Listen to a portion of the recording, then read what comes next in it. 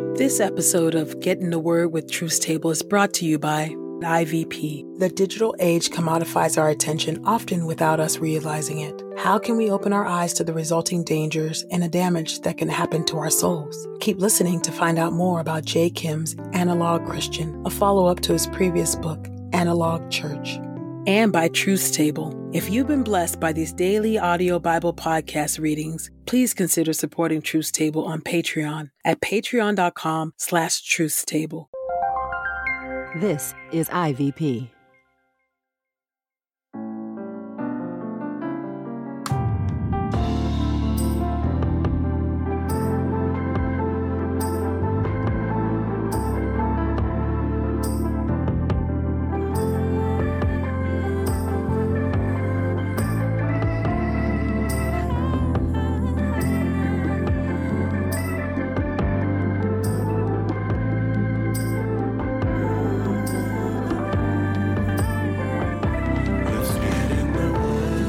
You're listening to Get in the Word with Truth Table. Your word is truth, your word is life. Presented by InterVarsity Press.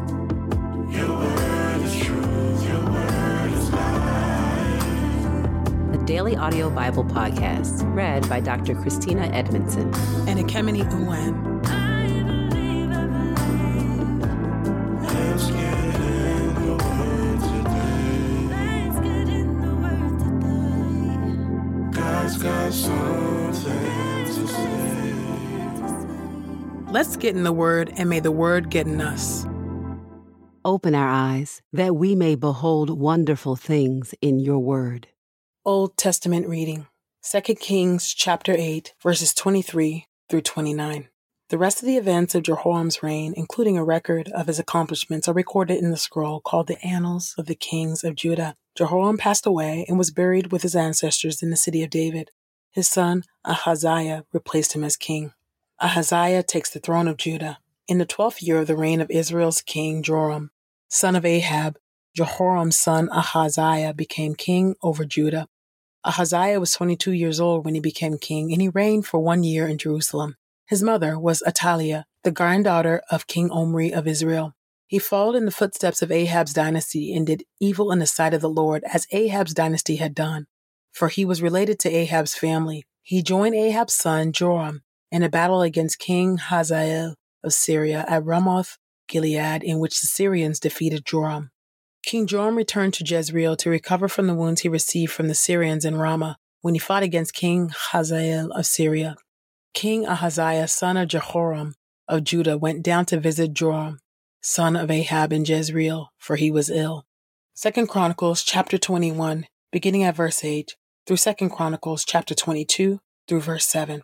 2 Chronicles chapter 21, beginning at verse 8. During Jehoram's reign, Edom freed themselves from Judah's control and set up their own king. Jehoram crossed over with his officers and all his chariots. The Edomites, who had surrounded him, attacked at night and defeated him and his chariot officers. So Edom has remained free from Judah's control to this very day. At the same time, Libnah also rebelled and freed themselves from Judah's control because Jehoram rejected the Lord God of his ancestors. He also built high places on the hills of Judah. He encouraged the residents of Jerusalem to be unfaithful to the Lord and led Judah away from the Lord.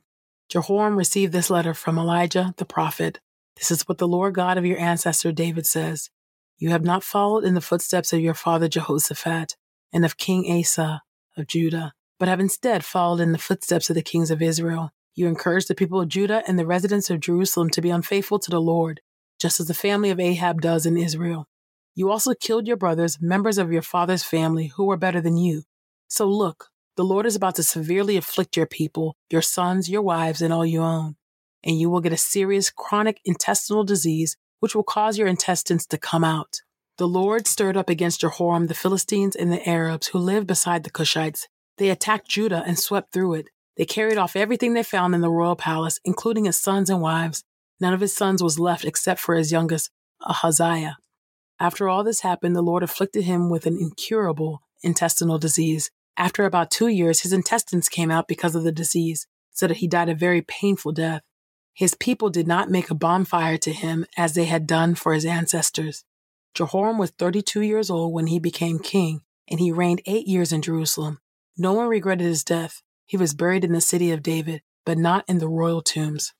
2 Chronicles chapter 22, verses 1 through 7. Ahaziah's reign. The residents of Jerusalem made his youngest son Ahaziah king in his place, for the raiding party that invaded the camp with the Arabs had killed all the older sons. So Ahaziah, son of Jehoram, became king of Judah. Ahaziah was 22 years old when he became king, and he reigned for 1 year in Jerusalem. His mother was Athaliah, the granddaughter of Omri. He followed in the footsteps of Ahab's dynasty, for his mother gave him evil advice. He did evil in the sight of the Lord like Ahab's dynasty, because after his father's death, they gave him advice that led to his destruction. He followed their advice and joined Ahab's son, King Joram of Israel, in a battle against King Hazael of Syria at Ramoth Gilead, in which the Syrians defeated Joram. Joram returned to Jezreel to recover from the wounds he received from the Syrians in Ramah when he fought against King Hazael of Syria. Ahaziah, son of King Jehoram of Judah, went down to visit Joram, son of Ahab in Jezreel, because he had been wounded. God brought about Ahaziah's downfall through his visit to Joram. When Ahaziah arrived, he went out with Joram to meet Jehu, son of Nimshi, whom the Lord had commissioned to wipe out Ahab's family. 2 Kings chapter 9, beginning at verse 1. Jehu becomes king. Now Elisha the prophet summoned a member of the prophetic guild and told him, "Tuck your robes into your belt, take this container of olive oil in your hand, and go to Ramoth Gilead. When you arrive there, look for Jehu, son of Jehoshaphat, son of Nimshi, and take him aside into an inner room. Take the container of olive oil, pour it over his head, and say, 'This is what the Lord has said. I have designated you as king over Israel.' Then open the door and run away quickly." So the young prophet went to Ramoth Gilead. When he arrived, the officers of the army were sitting there. So he said, "I have a message for you, O officer."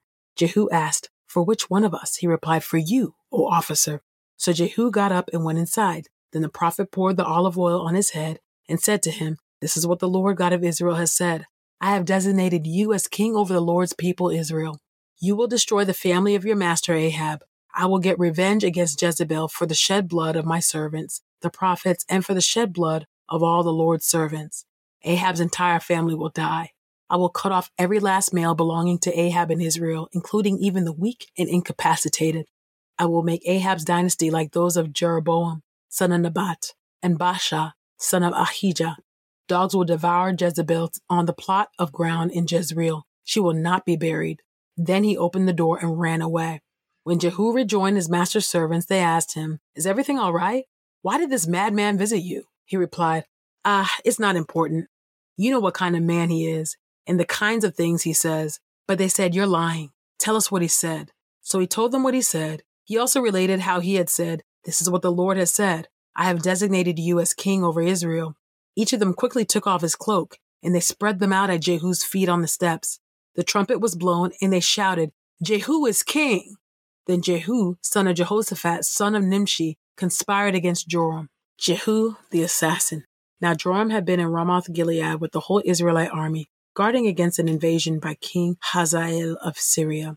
But King Joram had returned to Jezreel to recover from the wounds he received from the Syrians when he fought against King Hazael of Syria.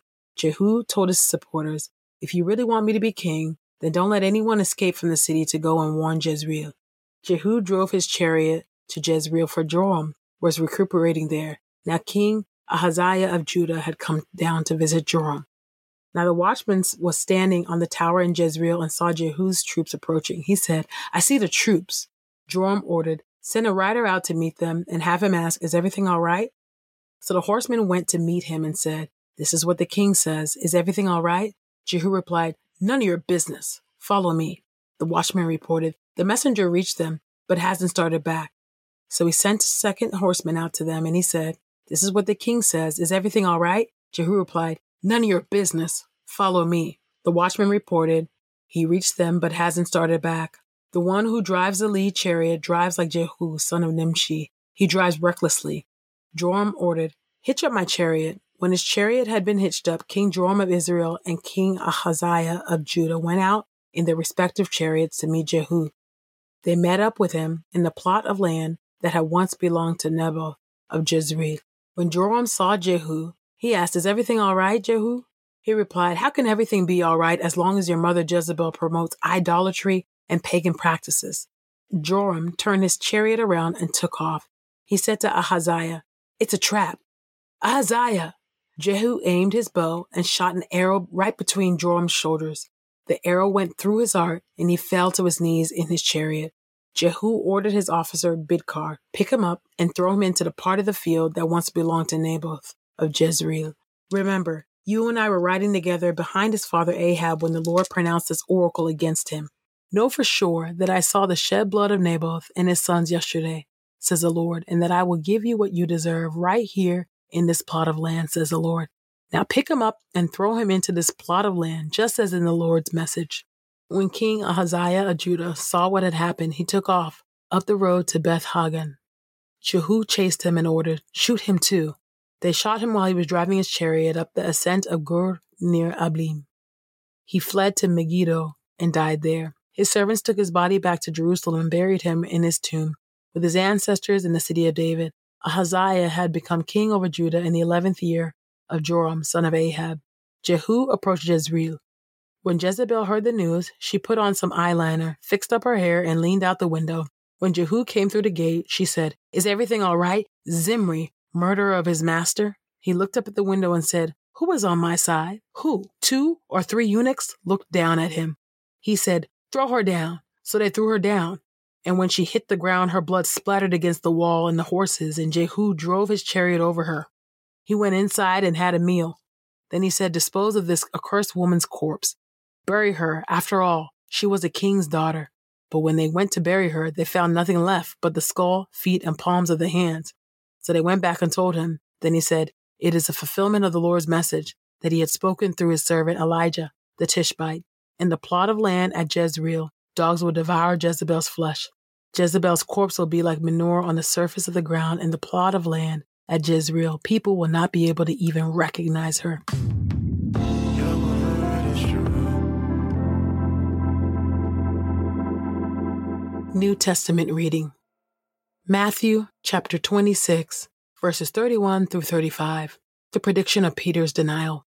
Then Jesus said to them, "This night you will all fall away because of me, for it is written, I will strike the shepherd, and the sheep of the flock will be scattered. But after I am raised, I will go ahead of you into Galilee." Peter said to him, "If they all fall away because of you, I will never fall away." Jesus said to him, "I tell you the truth, on this night, before the rooster crows, you will deny me 3 times. Peter said to him, "Even if I must die with you, I will never deny you." And all the disciples said the same thing. Luke chapter 22, verses 31 through 38. "Simon, Simon, pay attention. Satan has demanded to have you all, to sift you like wheat. But I have prayed for you, Simon, that your faith may not fail. When you have turned back, strengthen your brothers." But Peter said to him, "Lord, I am ready to go with you both to prison and to death." Jesus replied, "I tell you, Peter, the rooster will not crow today until you have denied 3 times that you know me." Then Jesus said to them, "When I sent you out with no money bag or traveler's bag or sandals, you didn't lack anything, did you?" They replied, "Nothing." He said to them, "But now the one who has a money bag must take it, and likewise a traveler's bag too. And the one who has no sword must sell his cloak and buy one. For I tell you that this scripture must be fulfilled in me." And he was counted with the transgressors. For what is written about me is being fulfilled. So they said, "Look, Lord, here are 2 swords. Then he told them, "It is enough."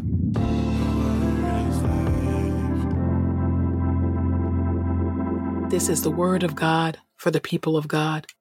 May God add a blessing to the reading of his word. Let us go boldly to God's throne of grace. Thrice holy God, I thank you for your word given to us, O Lord God. The ways, O God, that it instructs us, the ways that that the Holy Spirit uses it to convict us, the ways that it trains us up in godliness and righteousness and holiness, O God, the ways that it's a mirror unto ourselves, O God. There are times where we read the word and we're like, "Ooh," I know I've read the word and I'm like, "Oh gosh, the Bible is so gully. It's so messy." It's not that the Bible in and of itself is messy. It's that we have messy ways. It's that we have gully ways. There's just the one who has ears to hear can receive the word, oh God, that you would help us, oh Lord God, to heed the warnings in here. Heed the encouragements, oh God. Heed the exhortations, oh God, and the messages within the narratives in the lives, oh God, of those who have either honored you or dishonored you in your word, oh God. We know, oh God, that many of the people of the Bible and in the present saints, oh God, we by God's grace are able to do great things for you, oh God, and yet we also err and we fail. And I pray, God, that we would not be defined by our failures. I thank you that the grace of the gospel doesn't define us by our failures, oh God, but we are called to walk in congruence, oh God, and in conformity to your will, oh God, and to your gospel, oh Lord. And as I think about just Jezebel's, oh God, just disreputable death, oh God, where her body was not even recognized. Well, you prophesied that and you said that that's exactly what would happen through Elijah the Tishbite, oh God. I just pray, oh God, that would stand as a warning for us, oh God, to live in the ways that we would like to be remembered in death. Would you help us to live lives of honor? Would you help us to live lives, oh God, that are pleasing to you, that bring you glory, oh Lord God, and where our lives are not in disrepute, oh Lord, where people are not ashamed to say our name when we are long gone. Lord, we just pray. I pray that you, oh God, would help us, oh God, to be marked by honor, integrity, kindness, generosity, oh God, long suffering too. Would you help us, oh Lord God?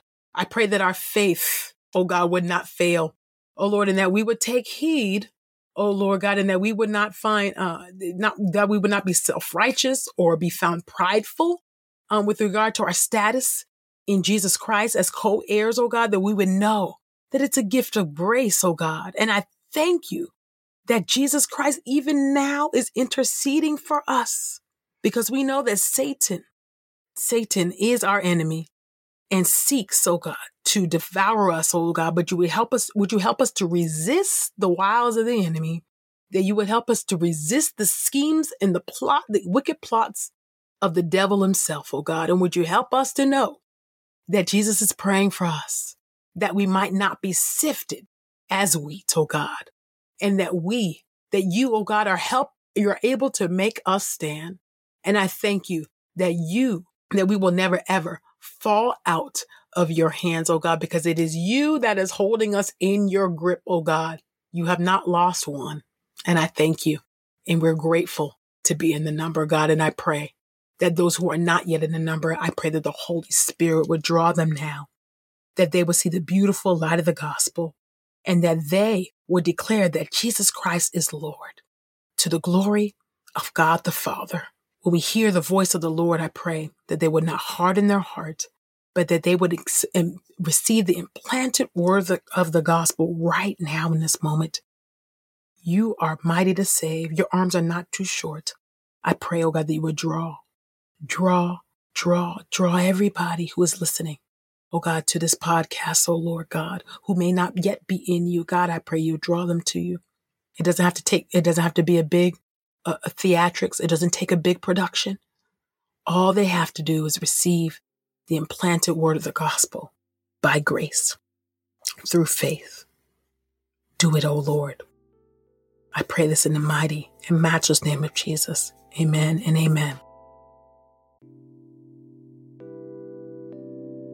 In Analog Christian, author J. Kim explores how followers of Jesus should respond to the digital age, which inclines us toward discontentment, fragility, and foolishness. He also discusses the theological basis for living in creative resistance to the forces of our day, and how Christians can cultivate the contentment, resilience, and wisdom to not only survive, but to thrive in this age. As a listener of this podcast, you can get 30% off plus free U.S. shipping when you use the promo code The Word. That's promo code THEWORD at ivpress.com.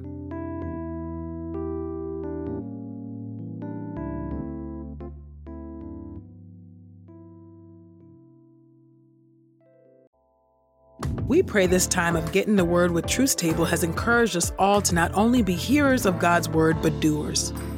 Share your reflections on these scriptures with us on Twitter and Instagram using the hashtag Get in the Word, and hashtag Truth's Table.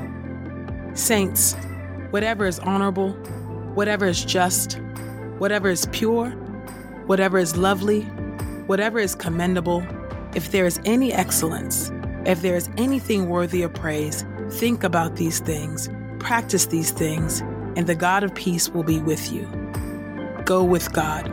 Get in the Word with Truth's Table is a production of InterVarsity Press. For 75 years, IVP has created and published resources that deepen lives for Christ to engage the university, church, and the world. Visit ivpress.com for more information. Our Bible reading plan is from BibleStudyTogether.com, and the Bible version is the New English Translation used by permission. Sound engineering is from Podastery Studios, and our executive producer is Helen Lee.